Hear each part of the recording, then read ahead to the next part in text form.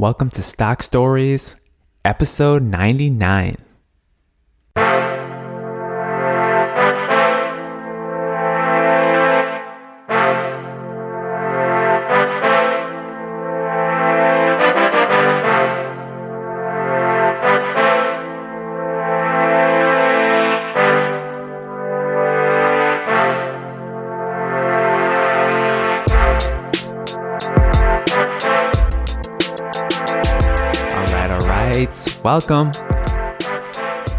Welcome to the show.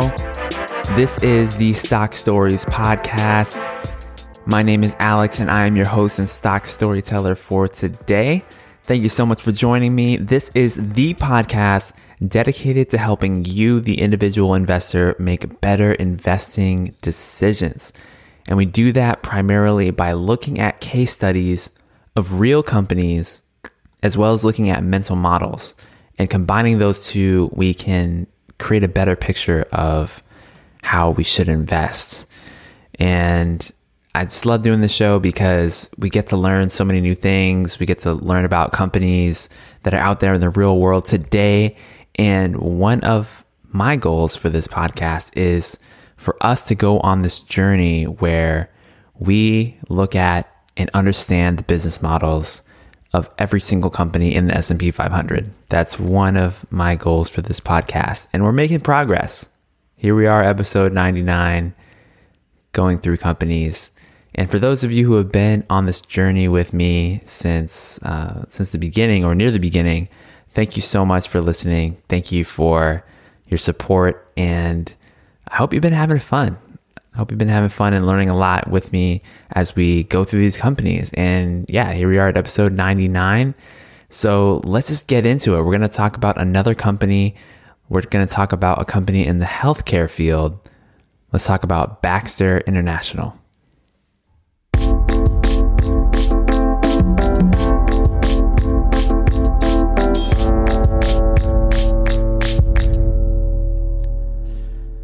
Baxter International, ticker symbol BAX. So Baxter is a company that is a large healthcare company based here in the United States, but it really is an international company based on where it sells its products, and it sells products all over the world. They basically sell medical equipment. They sell different types of fluids, tools, pumps, those kinds of things. It's a healthcare company that focuses on products to treat things like hemophilia, kidney disease, immune disorders, and all sorts of other medical conditions. Now, the reason this company came across my mind was I actually recently had a chance to attend a lecture by one of the former CEOs of Baxter International. And he didn't talk about the company at all. Like I said, former CEO. But he seemed like a pretty interesting guy, and I thought, oh, well, maybe I'll look into that company. And sure enough, it's a member of the S&P 500. It's a large, established corporation, American corporation, and it has a lot of history behind it. So let's find out where Baxter came from. How did it start? Well, it started by making bioscience and medical products. Back in the early 30s, 1931 to be exact, it was founded by a man named Donald Baxter. And this was a guy who was a doctor. He was a regular doctor out in LA, and he wanted to bring medical products to the Midwest. He saw that there was a lack of products in this region of the country. So he decided to establish a manufacturing plant in Glenview, Illinois, started making a few medical products. And a few years later was bought out by an investor, but the company maintained the Baxter name even until this day. And here are some of the key innovations of this company. I was kind of surprised because even though I had never really heard of Baxter before, I certainly heard of some of their innovations. So one of the things that they did was they invented a vacuum collection container that ended up increasing the shelf life of blood from hours to weeks, which is a huge innovation. I mean, think about blood transfusions. Think about how important it is to be able to store and use blood. There's so many people out there that need blood of a certain type, and they need it to be stored, and they need it to be sterile. But that wasn't possible back before the 40s, really. If you stored blood, it was really only good for a few hours, and then you couldn't use it anymore. So this vacuum collection container was a big innovation. And then kind of in that vein, in 1941, Baxter invented the plasma vac container. And this container allowed the plasma of the blood to be separated from the blood itself. So there are different components of a blood sample if you were to take a blood sample, and you're able to do more with it if you can separate out the plasma. So that was another important invention. And then in 1956, they invented the first artificial kidney, quote unquote artificial kidney. It was not what you might imagine. It was some wood planks and some jars, and it was very rudimentary as far as the way it was constructed, but it effectively created this field of dialysis. So dialysis, it was not really possible before this, but Baxter, they've basically been at the forefront of a lot of medical innovations in the United States for a very long time. And so that's how they grew their business. They grew it through innovation, creating new products that they saw patients needed, that they saw hospitals needed, and they just expanded rapidly over time. They made acquisitions, they expanded overseas, and they kept doing a lot of interesting things. So one of the other interesting products that they've made was that in 1970, they invented the first flexible IV container, which you think about now, like if you were to walk into a doctor's office or a clinic or a hospital, you see IV bags everywhere. And this is something that I probably would take for granted. Honestly, it's, a bag of saline or some other fluid. And yeah, of course it's flexible. It's a plastic bag. Yeah, why not? But before Baxter invented this flexible IV container, it didn't exist. IV had to be stored in different ways. So they've really focused on innovating and making life easier for not just the patients, but the people around the patients, which is what I like. They serve people at different points within the healthcare system. And Baxter kept diversifying their product lines, and they started producing vaccines and other blood products throughout the 80s and the 90s. And in 1985 in particular, they merged with a company called American Hospital Supply Corporation. Now, this was an important merger for the company because when they did this, they sold so many different types of products that they were able to supply around 70 to 80% of the products that a hospital would require. So they're like kind of the full service medical provider for hospitals. And their business model has really always been based around providing a wide array of products to people that need it. Now, they had some issues. Now, in the 90s, they had to make some settlements because there were some doctors getting kickbacks for pushing their products. So there are some legal issues there, some unethical behavior. But at the end of the day, this was kind of isolated, and they ended up settling all of those disputes a couple of decades ago. Now, fast forward over to 2014, they ended up selling their vaccine business to Pfizer, so the large pharmaceutical company Pfizer.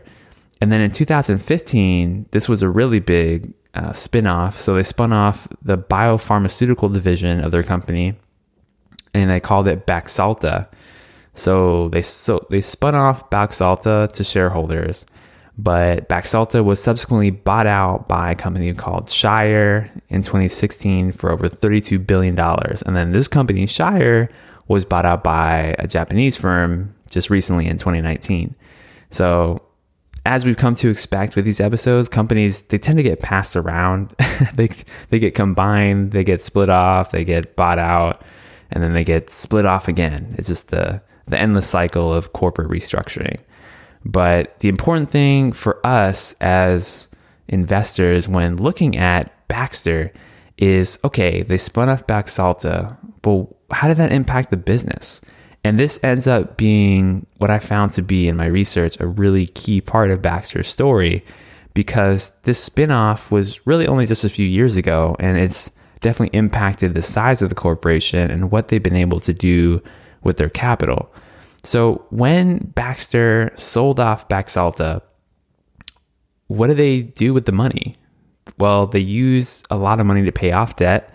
So they paid off over $3.5 billion in debt, and they ended up buying back some stock. They bought back about 11 million shares, which is not a massive number of shares, but it's something. And so, yeah, they were pretty responsible with this cash, I would say, in my opinion. You know, the company grew a lot smaller, or noticeably smaller, because of that transaction. And so they decided to clean up some of their liabilities, which is not a bad choice. So that's the history of the firm. Now, what about the business itself? What do they really do now? Now, according to their language, they call themselves the quote unquote building blocks of healthcare, or they say that they sell the building blocks of healthcare. And their business is divided into 6 segments: renal care, medication delivery, pharmaceuticals, clinical nutrition, advanced surgery, and acute therapies.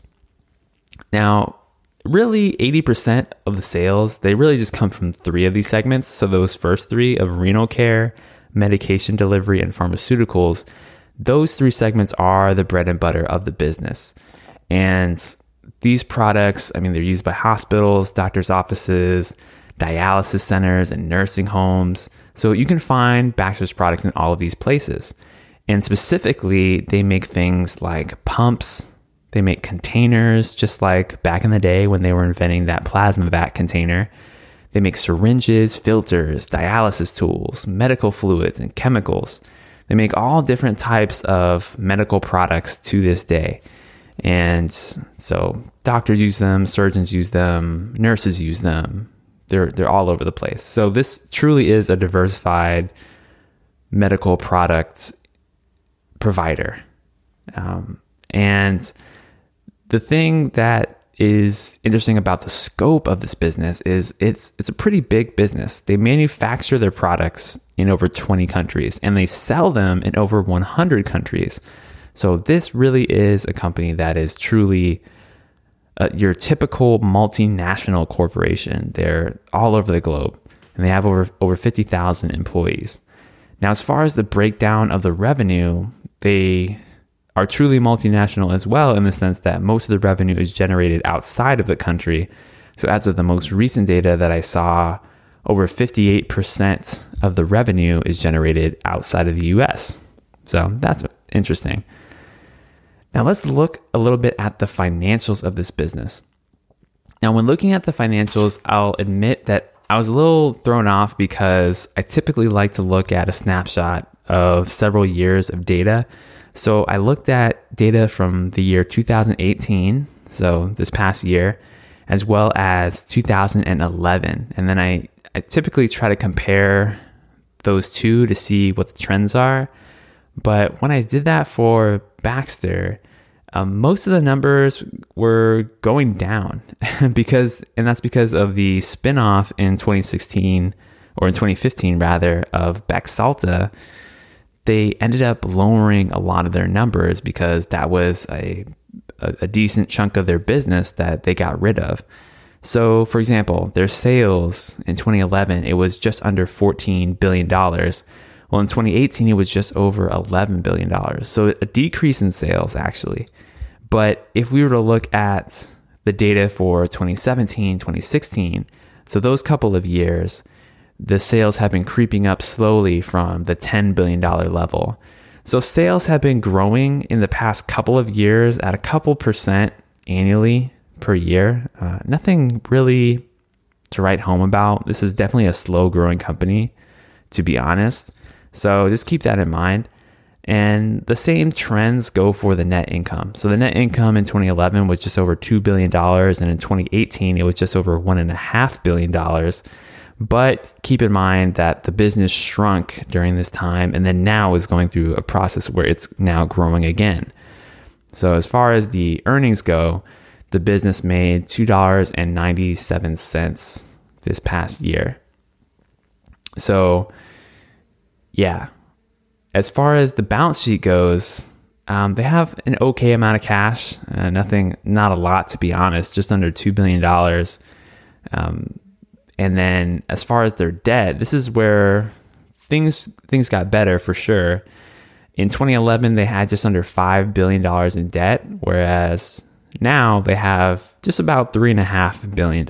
So they definitely clean up their debt load. They use some of the money from the spinoff to pay off their creditors. And as far as the cash flow statement goes, again, similar story. It looks like they've shrunk over time, but they have been slowly building back up.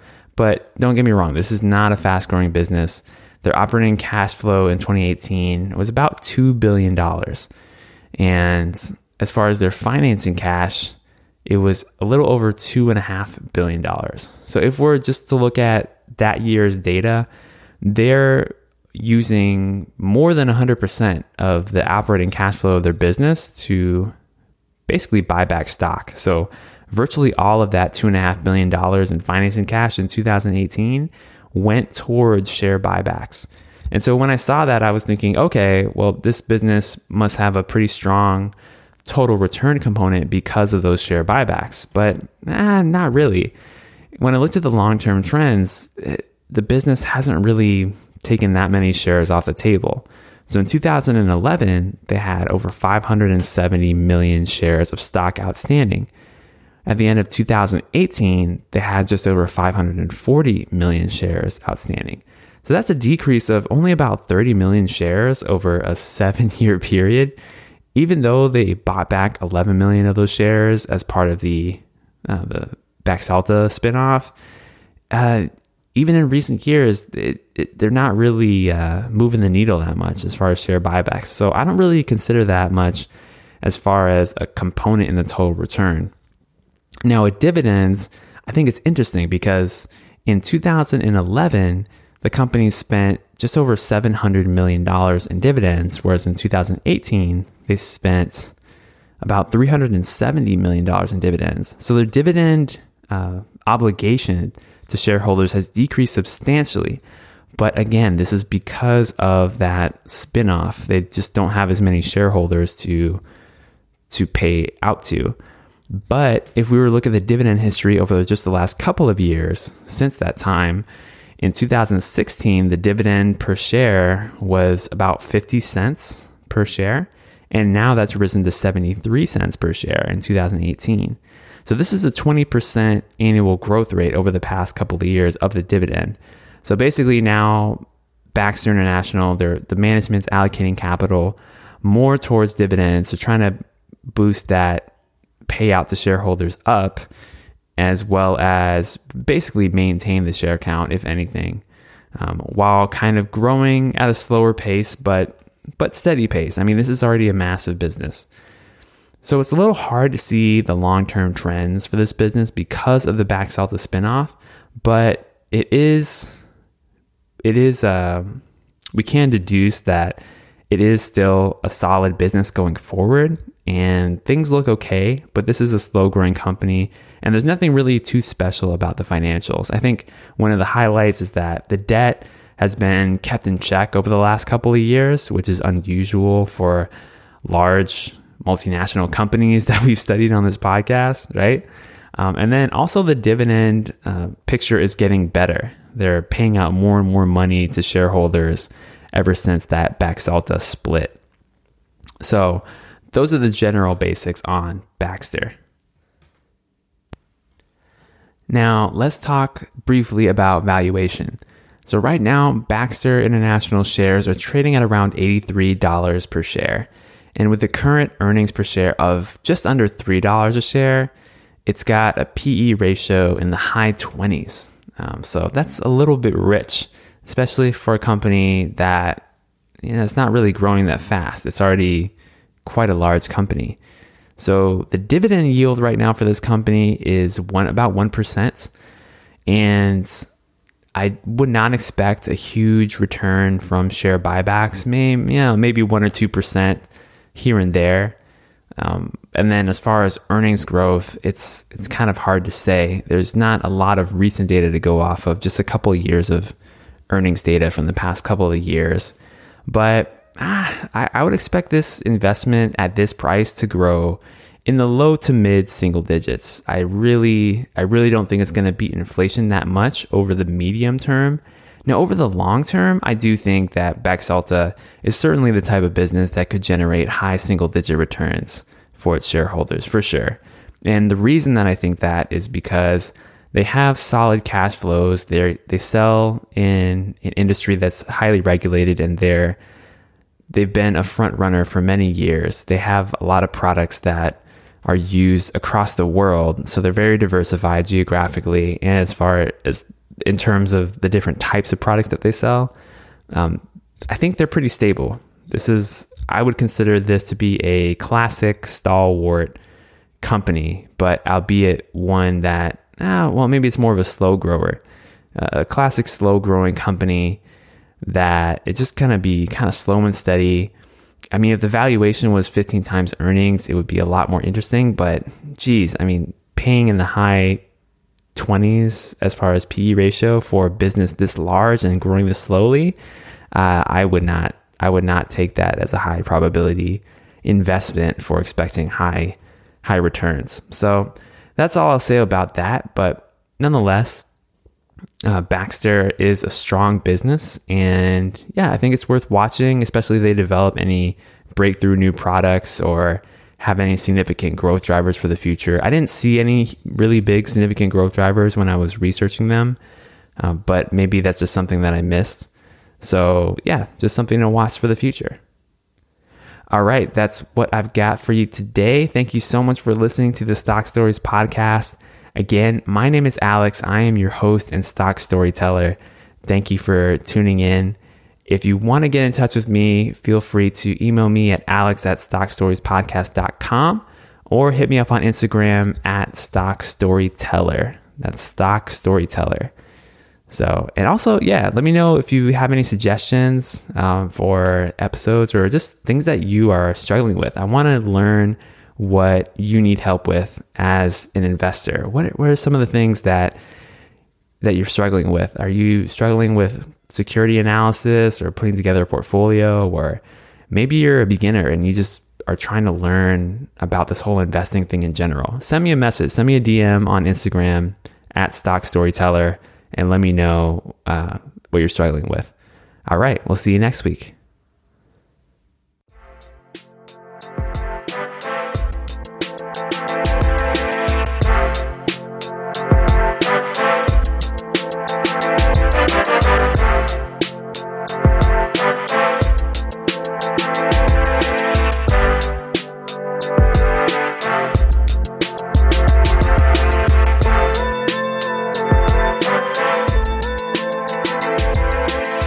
The information presented here on Stock Stories is for informational, educational, and entertainment purposes only.